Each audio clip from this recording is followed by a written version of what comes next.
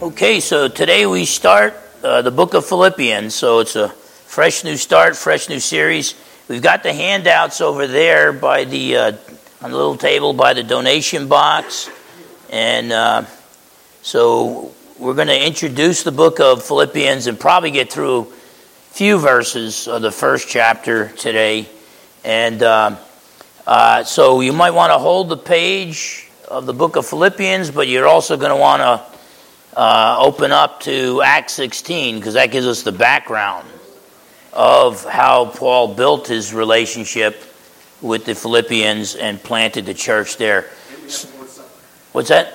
Oh, and we have the Lord's Supper today. Thank you, John, for telling me.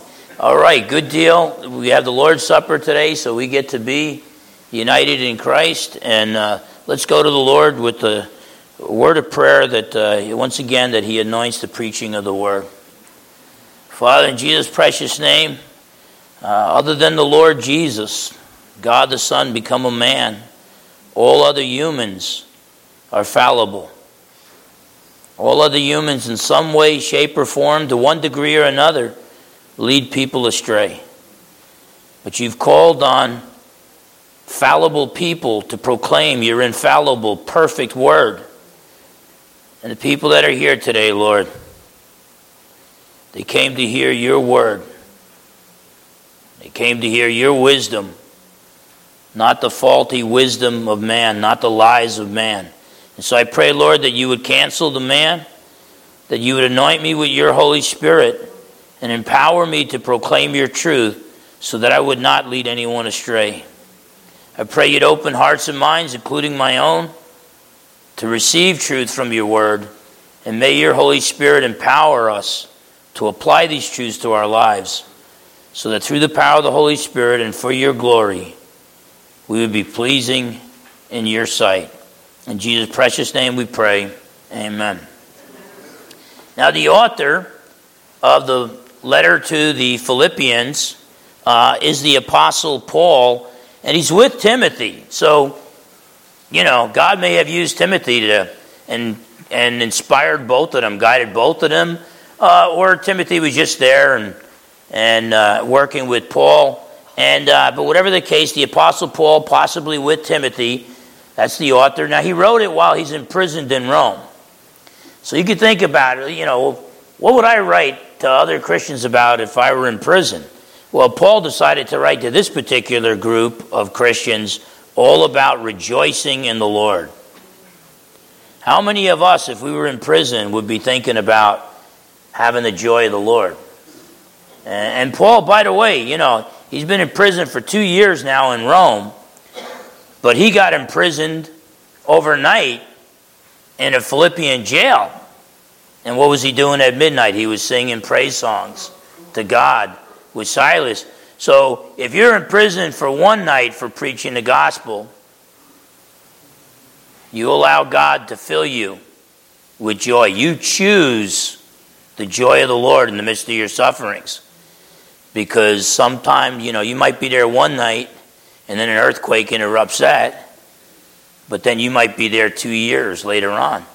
This idea that the government, the powerful people of this world, this idea that they love Christians, no.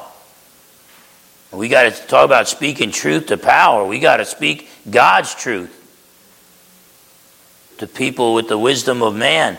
And Paul, he decides he's going to preach on joy and peace to the Philippians. He mentions the word joy or rejoice more times in this epistle than probably, I would guess, maybe even all the other epistles combined. His other 12 epistles, I'm not sure, I haven't checked it out, definitely mentions joy and rejoice more than any of his other writings. So he wrote it 60 or 61 AD while in prison in Rome. So what I want us to do is to go back to Acts chapter 16. Now, I want to give you the background so that you understand the relationship that Paul has with these people, the saints in Philippi, the set-apart ones, the Christians in Philippi. He's the one who planted the church. He was the first to go out there and preach the gospel over there. Okay?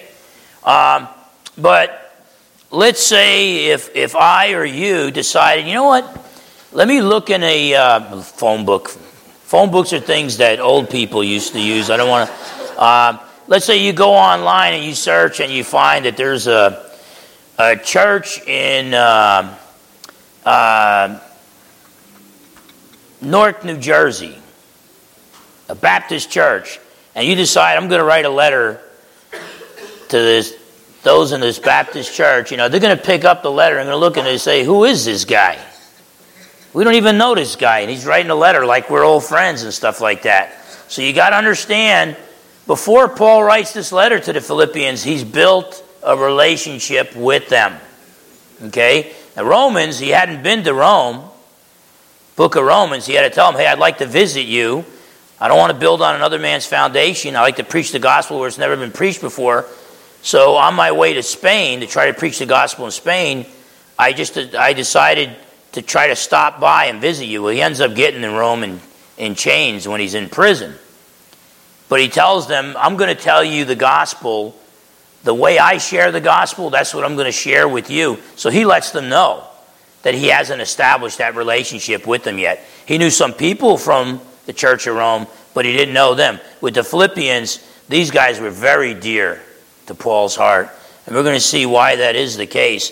Now, in Acts chapter 15, what happened before Acts 15 was Paul's first missionary journey. In the 40s AD, him and Barnabas go around and mainly in the area of Asia Minor, modern-day Turkey, and they're planting churches and leading people to Christ. That's his first missionary journey. Unfortunately, there was word coming to him that James and the apostles in Jerusalem were now teaching that Gentiles could not get saved unless they first got circumcised and became Jews. Then they could trust in Jesus, the Jewish Messiah, for salvation and get saved. Now, Paul's the apostle to the Gentiles. So he's like, no. Salvation is by God's grace alone, through faith alone, in Jesus alone. Okay? And so I'm not going to stand for this. So a meeting gets set up in Jerusalem for the leaders of the early church. Now, I believe before Paul went there, he had his own preemptive strike, the book of Galatians, where he sent to the region in Galatia saying, hey, even if we, meaning an apostle or an angel from heaven, preaches a gospel other than that which we've already preached, let him be accursed. Okay? So even above apostolic authority is the gospel. If the apostles are preaching a false gospel, Paul says reject it. Okay? Now Paul goes to the Jerusalem Council, and guess what? They were misrepresenting what James was teaching. And James and Peter agreed with Paul and Barnabas and extended the right hand of fellowship. And they said, you know what? Not only can Gentiles come to Christ and get saved without getting circumcised, without placing themselves under the Old Testament Mosaic law, not only that, we're actually willing to fellowship with them if they'll give up like some of these bad habits that these Gentiles have. And they listed some really bad habits that no Christian should partake of. Okay? And so that goes over well. So now Paul's going to go on his second missionary journey. Him and Barnabas have a big disagreement, though, because Barnabas' nephew, John Mark, who later on became the author of the Gospel of Mark, and a colleague of Peter, and later on of Paul again, but John Mark had left. He split. I guess it got too rough for him on the first missionary journey, and he left. So Barnabas, and his name means son of encouragement, he says, let's give the young guy a second chance. And Paul's like, no way. No way. Marine Corps leadership, big debate. What comes first, the accomplishment of the mission or the welfare of the troops? And I agree with Paul, it's the accomplishment of the mission, but I also agree with Barnabas that if you don't care about the welfare of the troops, if you're not patient with them, if you don't encourage them, you'll never accomplish the mission. And but they butt heads. So Barnabas took John Mark on the second missionary journey. Paul took Silas and he went on it. I think Paul felt a little guilty because starting in Acts chapter 16, he meets a young guy named Timothy. And I wouldn't be surprised if Timothy reminded him of a young guy named John Mark. And so Paul says, we got to bring this guy on our missionary journey. However, we got a problem. He's half Jewish, half Gentile, and he's not circumcised. So even though if he was all Gentile like Titus, Paul would say, no, he doesn't get circumcised. Don't blur the gospel message. But because everywhere that Paul went, when you read the book of Acts, he would first preach the gospel in the synagogues. Even though he was the apostle to the Gentiles, he would preach first in the synagogues.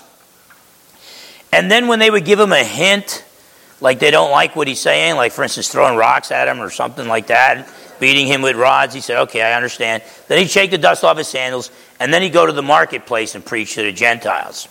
Rarely did he last more than 2 or 3 weeks in the synagogues, but he'd make a few converts there and get a church started and then go out to the Gentiles.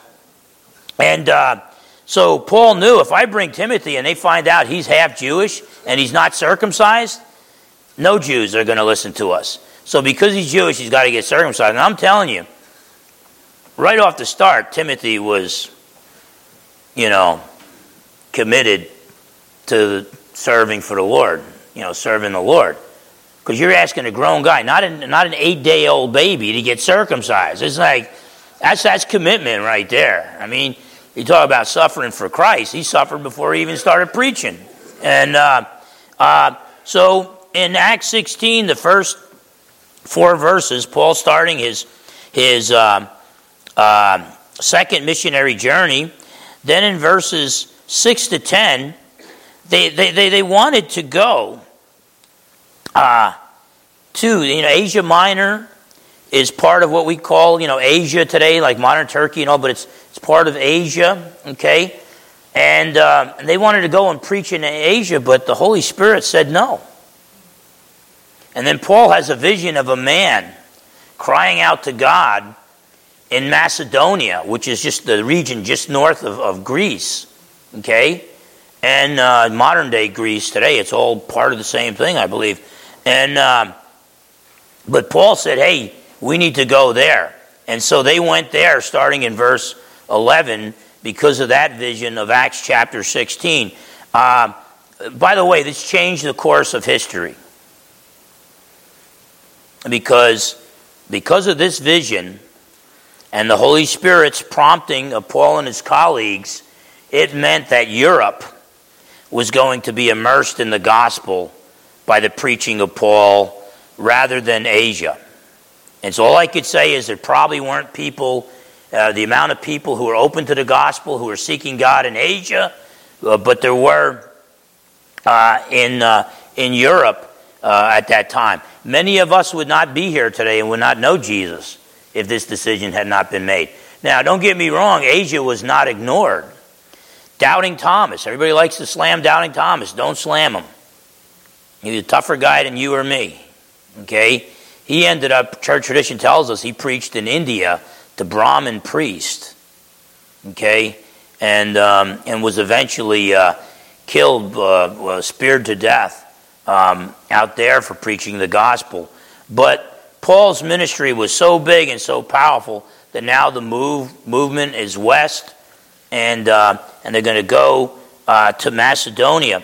So through a vision, God called Paul and his colleagues to preach the gospel in the region of Macedonia, just to the north of ancient Greece. So they left Asia for Europe and changed the course of history. And this is Paul's second missionary journey that occurred from like 49 AD to 52 AD. Okay? So let's pick it up at verse 11. Therefore, sailing from Troas, we ran a straight course to Samothrace, and the next day came to Neapolis. Now that we is a very important we. There are some we's in the Bible that are very, very important. Sometimes Paul used what I call the authoritative we, where he's talking about him and the apostles. Even if we preach a gospel other than that which you've already heard, let him be accursed. But here, we is very strange. It's the first time it shows up in the book of Acts. You will see, when you study the book of Acts closely, underline the we's and underline the they's. Because when you see a we and not a they, the author is telling you, I was with Paul. And so this Luke is for the first time in Paul's missionary journeys that we know of, Luke joins Paul and Timothy and Silas here in verse 11. And from there, from Neapolis to Philippi.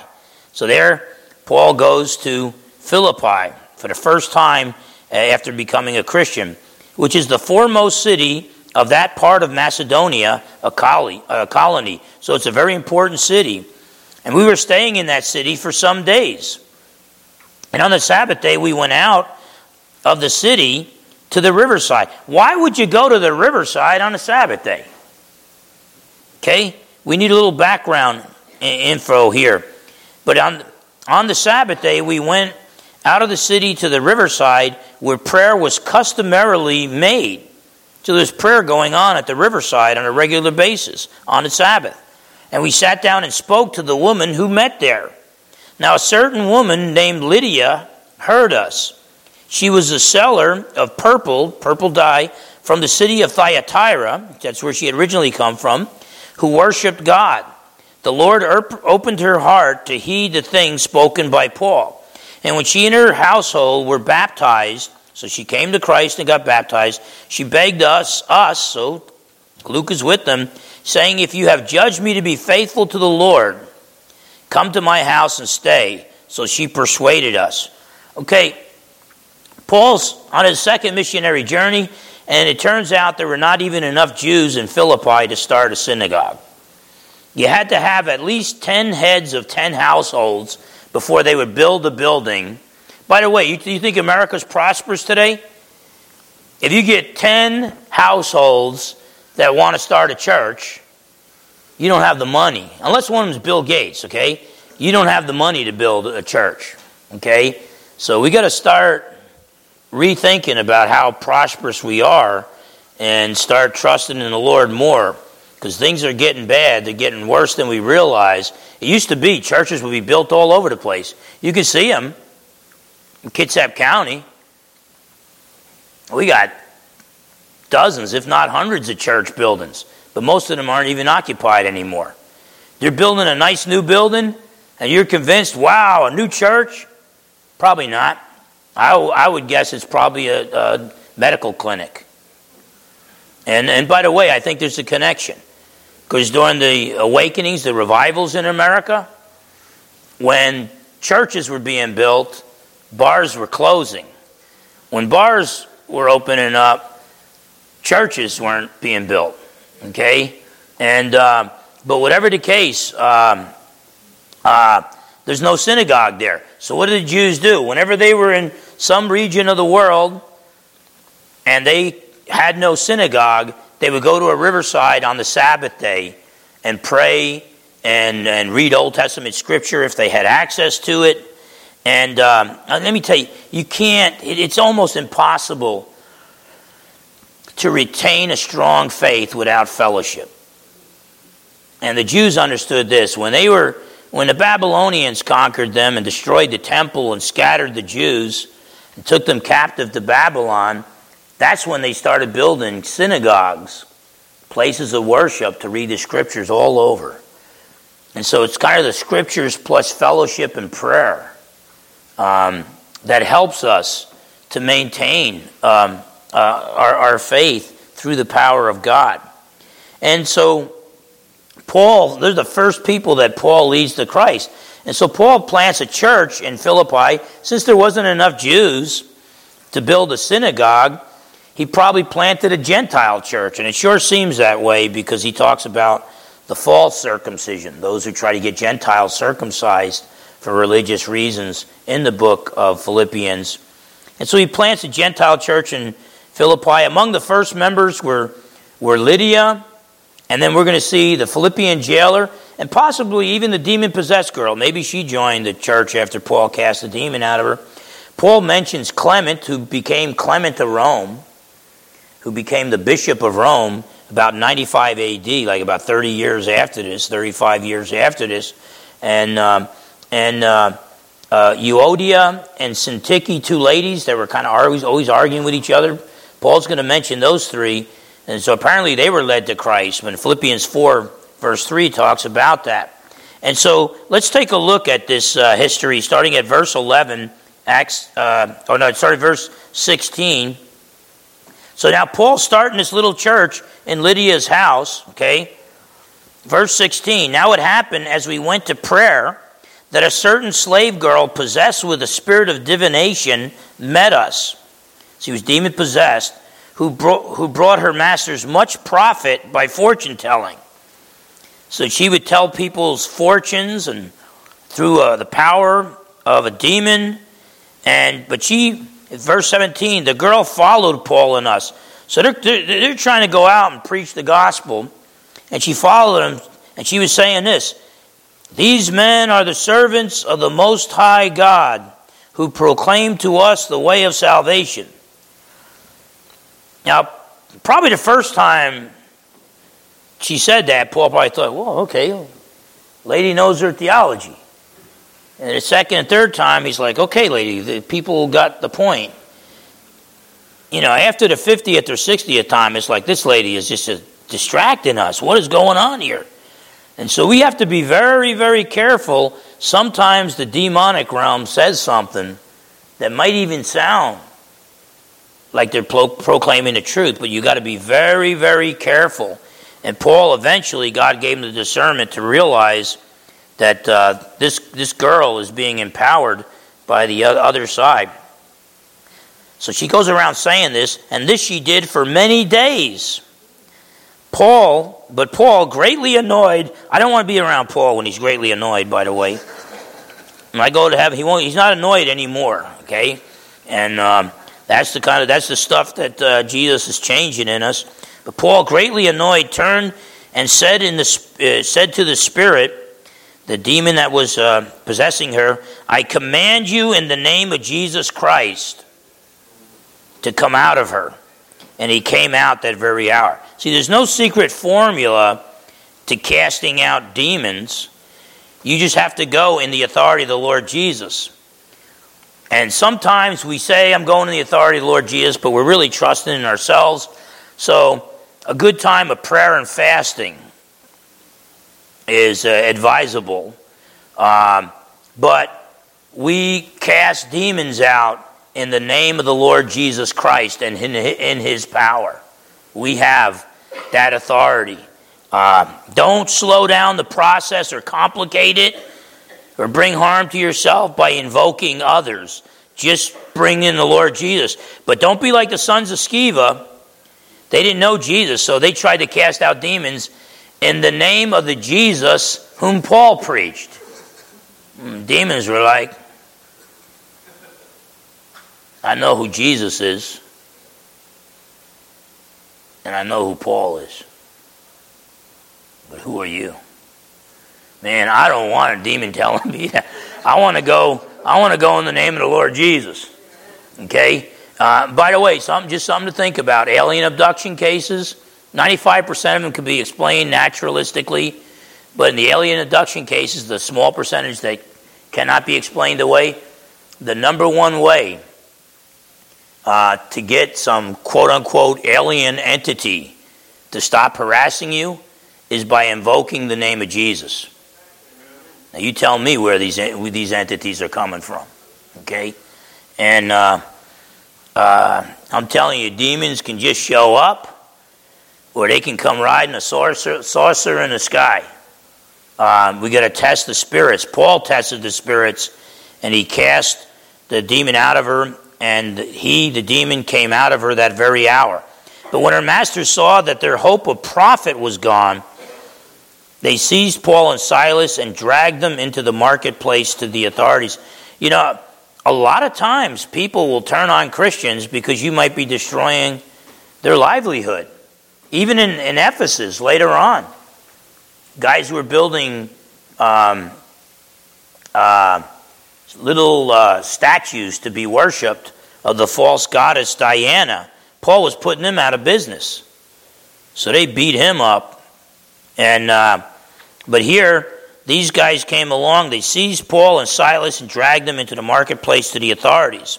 And they brought them to the magistrates and said, "These men, being Jews, exceedingly trouble our city." Well, there's not a whole lot of Jews there. So it's not like there's going to be an outcry from the less than 10 Jewish households by just characterizing them as Jews. And they teach customs which are not lawful for us, being Romans, to receive or observe.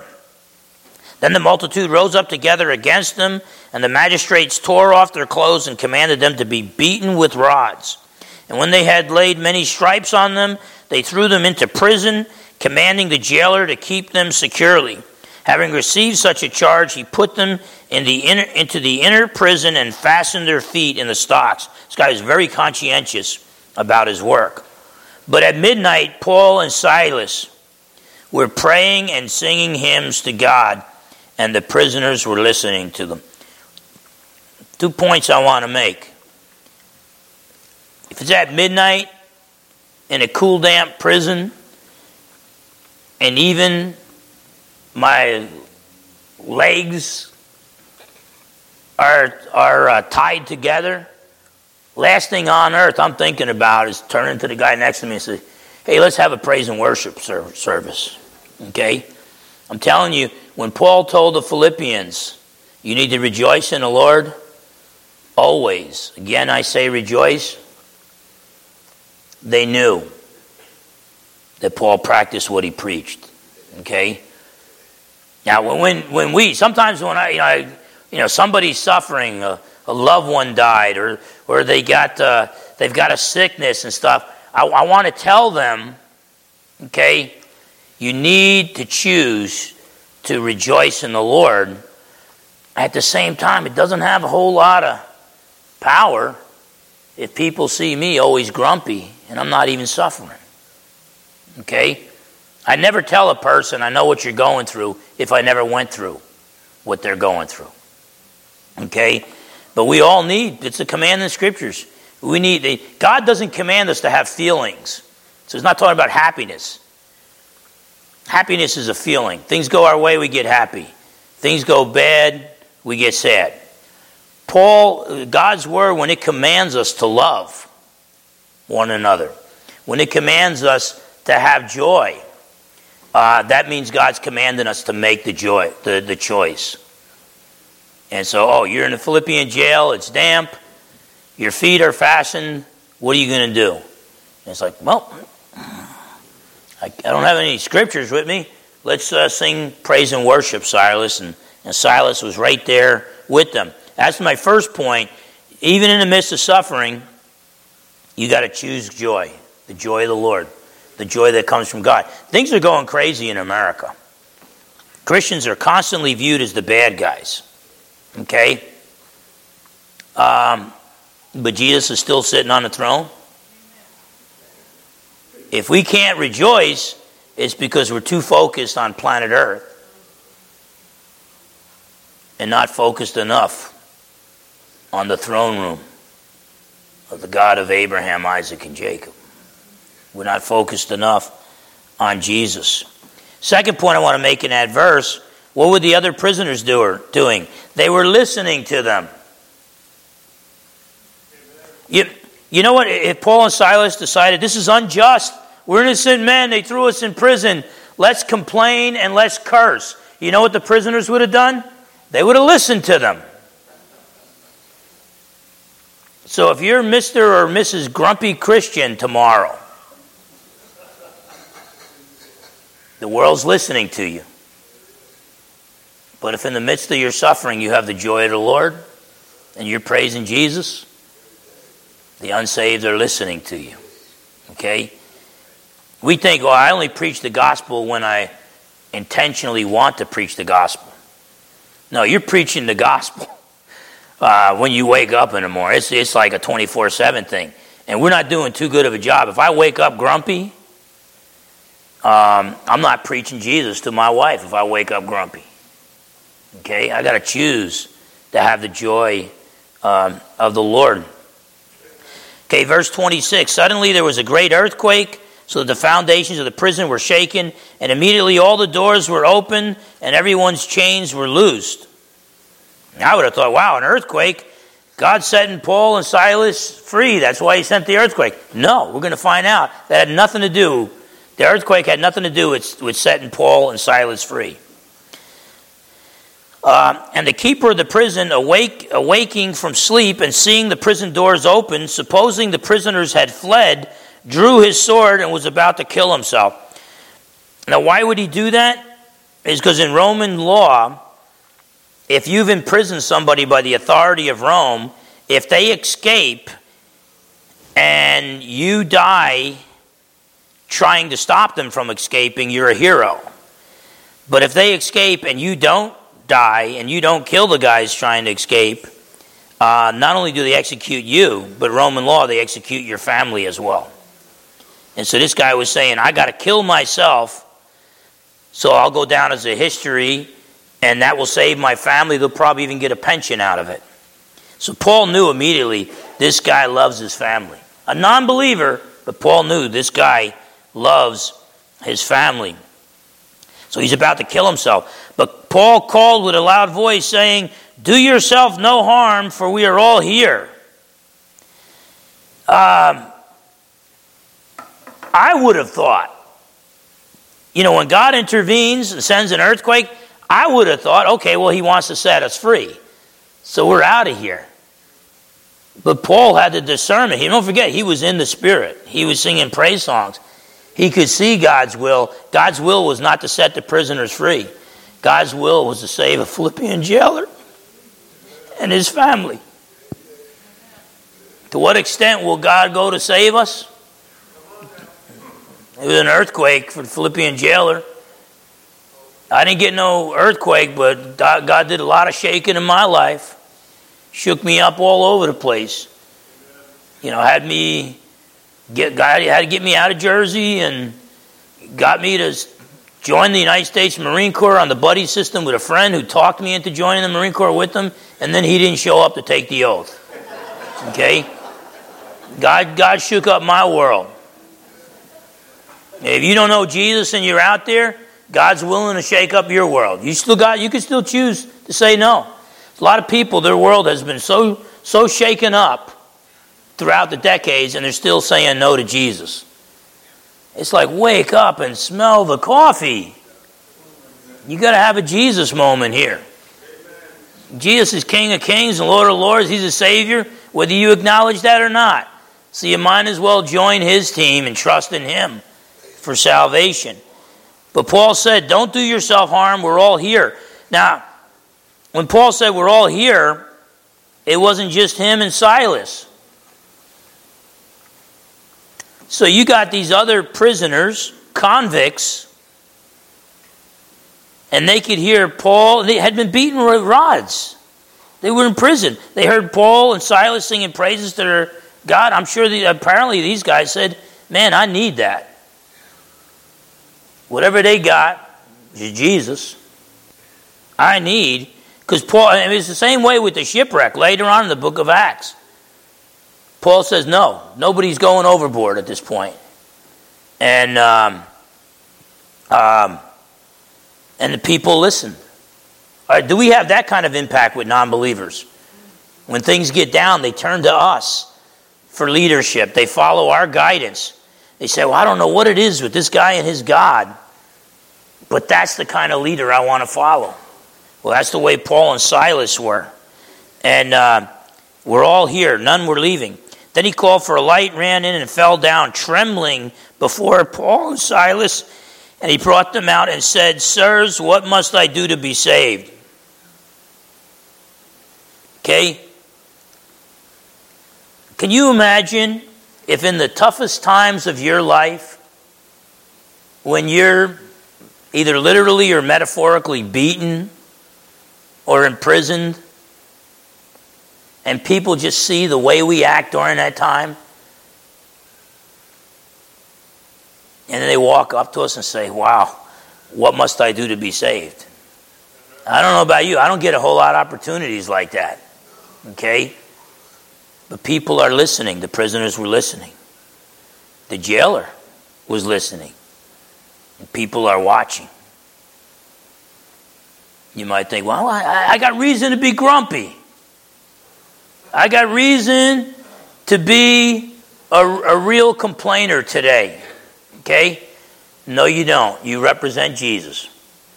If you trusted in Jesus for salvation, like that, it's kind of a corny saying, but it's true. You might be the only Jesus some people will ever see. And when the chips are down, if you're praising Jesus with your buddy, and maybe somebody's going to walk up to you and just say, what must I do to be saved? So he knew. These guys are the real deal. They're worshiping the true God. In the Roman Empire, you had thousands upon thousands of false gods. This guy's watching Paul and Silas. He said, man, they're not even running away because of me and my family. They were singing praise songs to their God. I can't do that. And so he asked, what must I do to be saved? Verse 31, so Paul and Barnabas said, believe on the Lord Jesus Christ and you will be saved. And then he said, you and your household. So even if your household, this is for your household too. If they believe, they'll be saved too. They knew this guy loved his household. This guy loved his family. He's willing to die for them. Okay? Then they spoke the word of the Lord to him and to all who were in his house. And he took them the same hour of the night and washed their stripes, their wounds. And immediately he and all his family were baptized. Now when he had brought them into his house, he set food before them, and he rejoiced, having believed in God with all his household. Okay? And verse 35, and when it was day, the magistrate sent the officers, saying, let those men go. So the keeper of the prison reported these words to Paul, saying, the magistrates, the government officials, have sent to let you go. Now therefore depart and go in peace. Okay? You're messing with Paul here. You're not going to be done with this that easy. Verse 37, but Paul said to them, they have beaten us openly, uncondemned Romans. In other words, we're Roman citizens and there was no trial. It's against Roman law to beat Roman citizens without a trial. Okay? And have thrown us into prison. And now they put us out secretly? No, indeed. Let them come themselves and get us out. And the officers told these words to the magistrates, and they were afraid when they heard that they were Romans, that they were Roman citizens.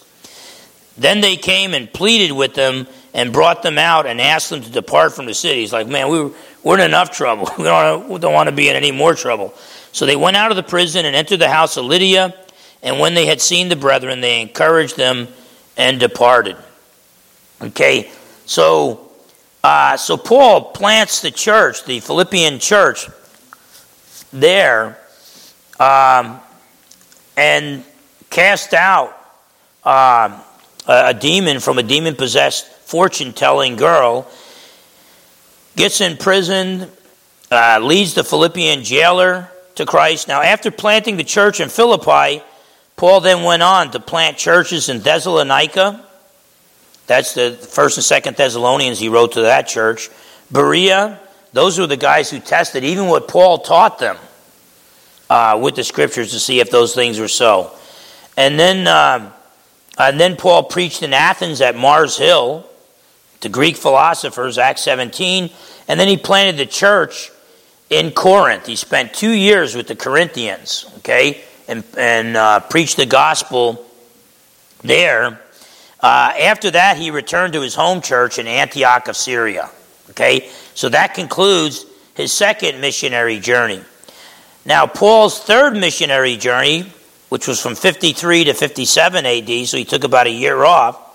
During his third missionary journey, Paul visited Philippi. So he loved these people. He's like, whenever I'm in the area, I'm going to come by and pay these people a visit. Okay? And that's mentioned in Acts chapter 20, verses 1 to 6, and 2 Corinthians 11, verse 9. Now, Paul eventually, after his third missionary journey, traveled to Jerusalem where he was arrested.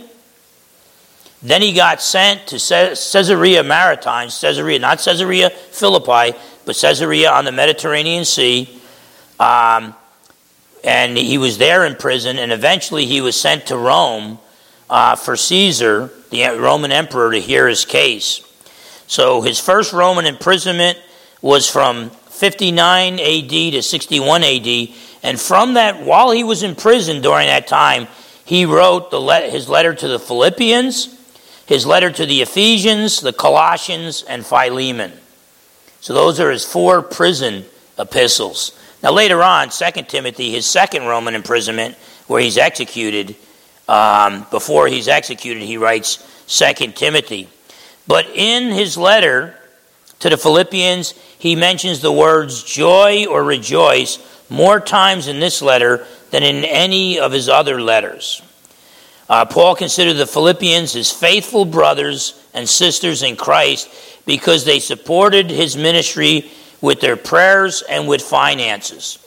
Okay? You have to understand. Okay, remember, let me make this point this way. We support missionaries. You know, Denny Smith's, the late, great Denny Smith, godly brother, went to be with the Lord. His daughter, one of my former students, and son-in-law are missionaries in northern Africa to a country where it's 99% Muslim. Okay? Well, because of COVID, they got stuck back in the States, and for months, if not a year, they were not allowed to go back. And so what he had to do, it was like being imprisoned, he had to communicate via the internet with some of the locals that he had led to the Lord in this North African country. And he was so overjoyed when we continued to support our North African missionaries, even though they couldn't go to North Africa for about a year through COVID. You know how many ministries were shut down? How many churches were shut down? When the state was doing all the shutdowns and this type of thing and stuff. And believe me, you know, this March is going to be 34 years since this church was founded. Okay? And I love our people going into COVID. I love our people even more now because our people stayed faithful. Stayed faithful. Even when we had to do streaming online stuff. Even when we had to secretly meet in the homes. Okay? And not only support with the prayers and with emails. God bless you, Pastor Phil. We have a lady in this church that can't come to the church because she has to take care of her mom 24/7. She still writes letters, updating how they're doing, and still sends support. Okay? That's the way the Philippians were.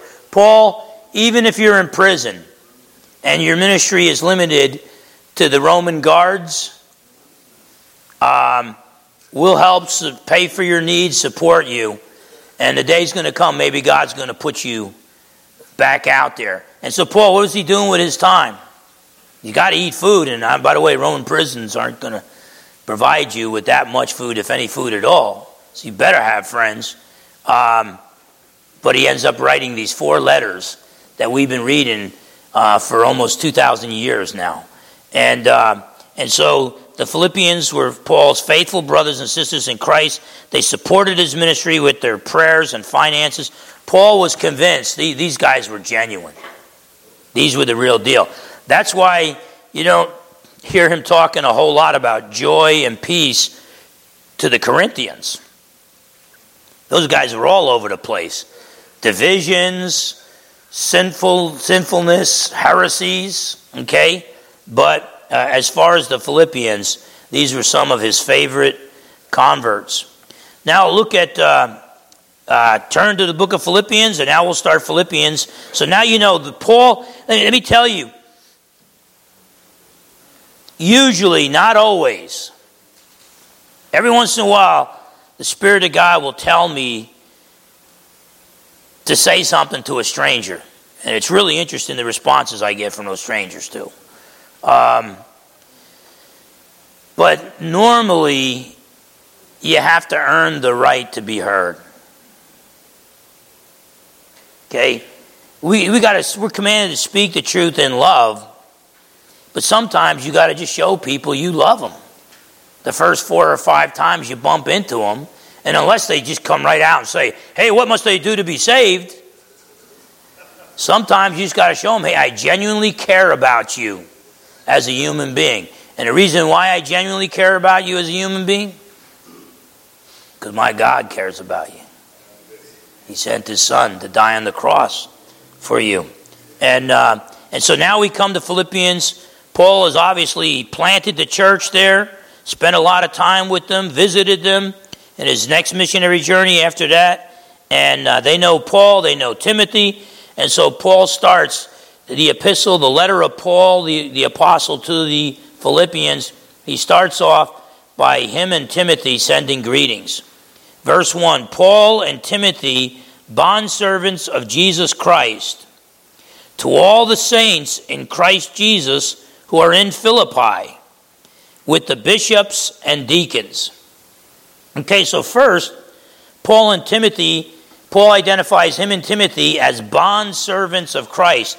The word for bondservant in the Greek is douloi. It literally means slaves. Okay? And so they're saying, look, we're slaves of Jesus. We don't live for ourselves anymore. Now we live for Jesus. Okay? And they're writing to the saints in Philippi. Well, the word for saints is hagioi. Okay? That means the set-apart ones. And that's one of the first things I realized once I got saved was that Paul was calling live people saints. He wasn't waiting a couple hundred years to canonize them as saints. He was calling them saints right then and there. And so what that means is believers are saints. We have been set apart. All saint means is set apart. We're set apart from the evil world and its sinfulness and set apart to God and for his holy purposes. And holy is hagios, same word. Okay? And so, you might feel like, I'm just a regular guy. No, not anymore. God takes regular guys and regular gals and makes them saints. And sets them apart for God's holy purposes. Okay? So he writes to the saints, the set-apart ones, the believers in Philippi, and he writes to bishops and deacons. The word for bishops just means overseers. Okay, that's what it literally means, an overseer. So that's kind of like the head pastor. Okay? And as time went on in the history of the church, sometimes you had overseers who would oversee 3 or 4 different churches. And then have elders working under them who would also lead the people. But the lead elders were the bishops, the overseers. The deacons are servants. It's like the apostles said in Acts chapter 6, that we need to select 7 godly men to feed the Greek-speaking Jewish widows who converted to Christianity. They're not getting as much food as the Hebrew-speaking Jewish widows that converted to Christianity are getting.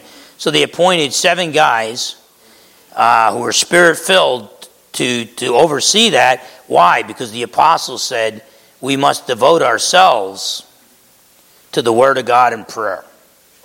Okay? And so you're going to want pastors, but you're going to want deacons as well. Each church, each local body of believers, they need a lot of service, but they've got to have somebody or some group that dedicates their lives to the Word of God and prayer. And let me tell you something. You know what the world would say about that? The world would say, oh, those preachers are collecting unemployment. They're getting a paycheck and they're not doing anything.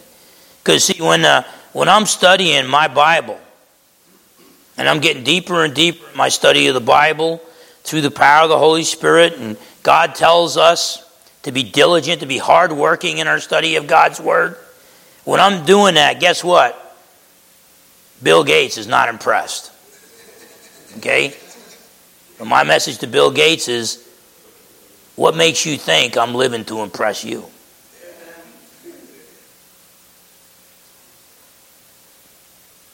I'm living to please, through the power of God and for His glory, to please the triune God of the Bible, the Father, the Son, and the Holy Spirit.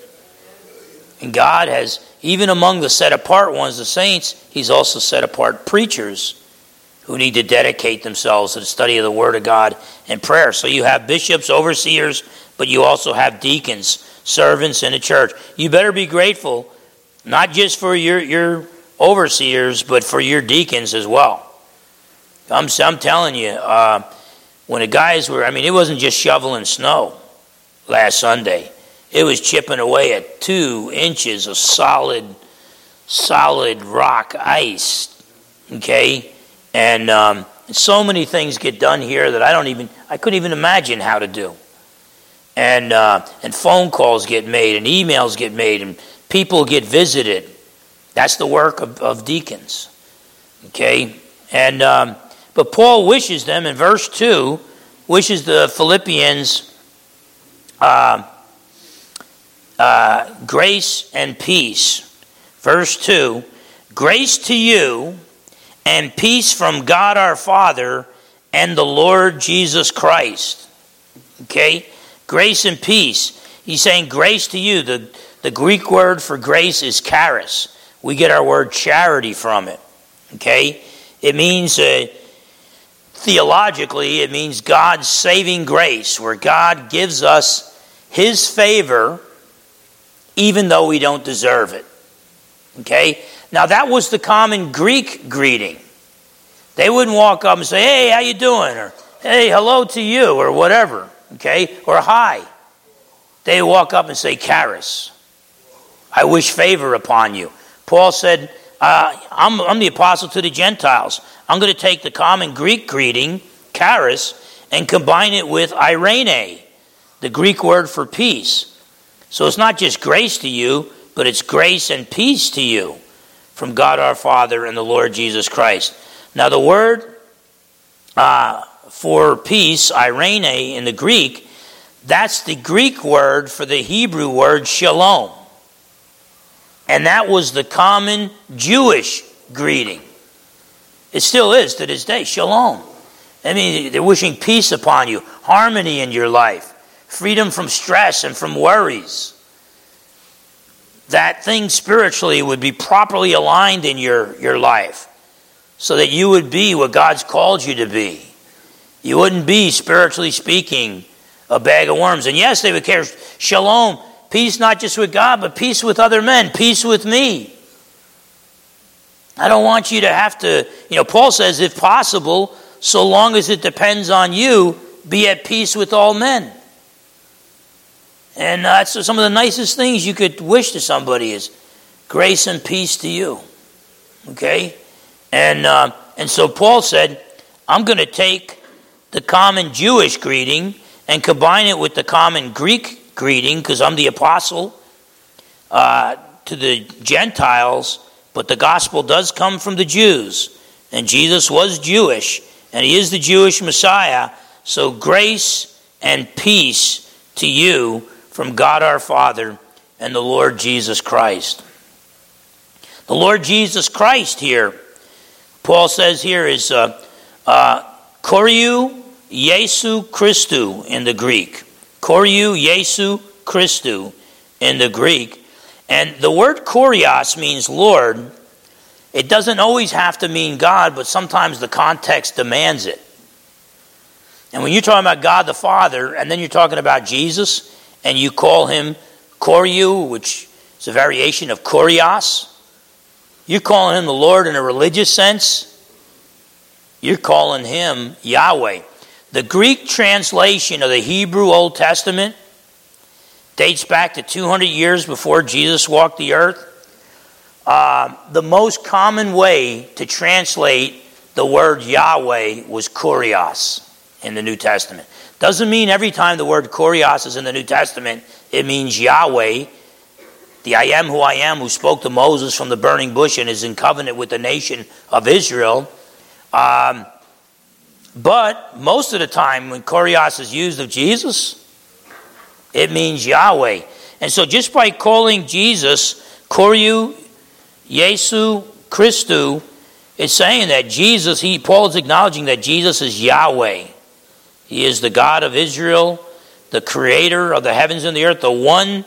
Yahweh is the one true Elohim. Elohim was the Hebrew word for God, one of the Hebrew words, and there are many false Elohim.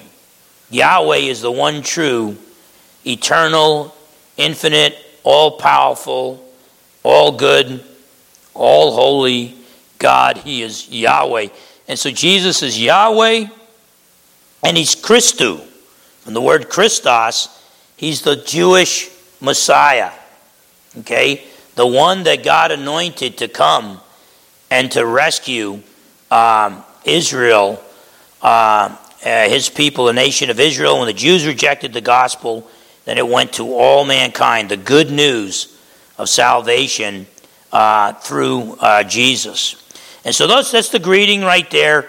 We'll get into the rest of this chapter next week, where Paul will give thanks and pray for the Philippians.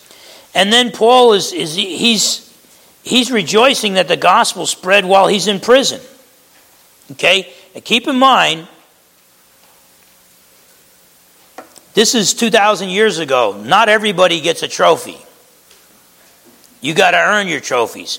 So Paul had some students who he would tell, you are not grounded in the word enough to be a preacher. You need to keep quiet a little bit, okay? You, on the other hand, you're really learning what I'm teaching you. God's calling you to be a preacher, okay? Well, when Paul gets in prison, we're going to find out some of the guys that he said you shouldn't be preaching, were preaching out of selfish ambition and out of envy. But so long as they preached the true gospel message, Paul was going to rejoice. Whether they were preaching the gospel message from the right motives or from the wrong motives. Now keep in mind what he's not saying. He's not saying, I rejoice that people preach a false gospel. He says, I rejoice when people preach the true gospel, the good news of salvation through faith in Jesus. God the Son become a man who died on the cross for our sins and rose from the dead to conquer death for us. I rejoice when people preach the true gospel, even if they preach from the wrong motives. You know, there's people in Kitsap County that don't like me. I don't know what I did, but they think I talk too much or talk too loud or whatever. And I've heard through the grapevine, yeah, this guy's bad-mouthing you. And I just like, okay, well, are you going to confront him? I said, no, I mean, I'm too busy. I'm too busy defending Jesus, defending the gospel. I don't have enough time to defend myself. But if the guy is preaching the true gospel, I rejoice that he's preaching the true gospel, because it's not about Phil Fernandez, it's about Jesus. Paul understood it's not about Paul. It's about Jesus. Okay? And so he rejoiced that the true gospel was preached. And then he had a life or death decision. The Romans might kill me or they might set me free. And Paul's like, I'd rather die and be with Jesus. But there's a lot of people who need me. And then he encourages the Philippians to live for Jesus and to be willing to suffer for Jesus. And so we're going to get into this letter, which encourages us to rejoice in the Lord always, not just when things go our way. And I think it's great that as we start the book of Philippians, a book on rejoicing, in the midst of all the difficulties we have, some people are losing jobs, going through difficult times, we get a reminder to rejoice. No matter how bad things get, rejoice in the midst of our sufferings, because we have a good God and He is a good King. And so we get to do that through celebrating the Lord's Supper as a body of believers.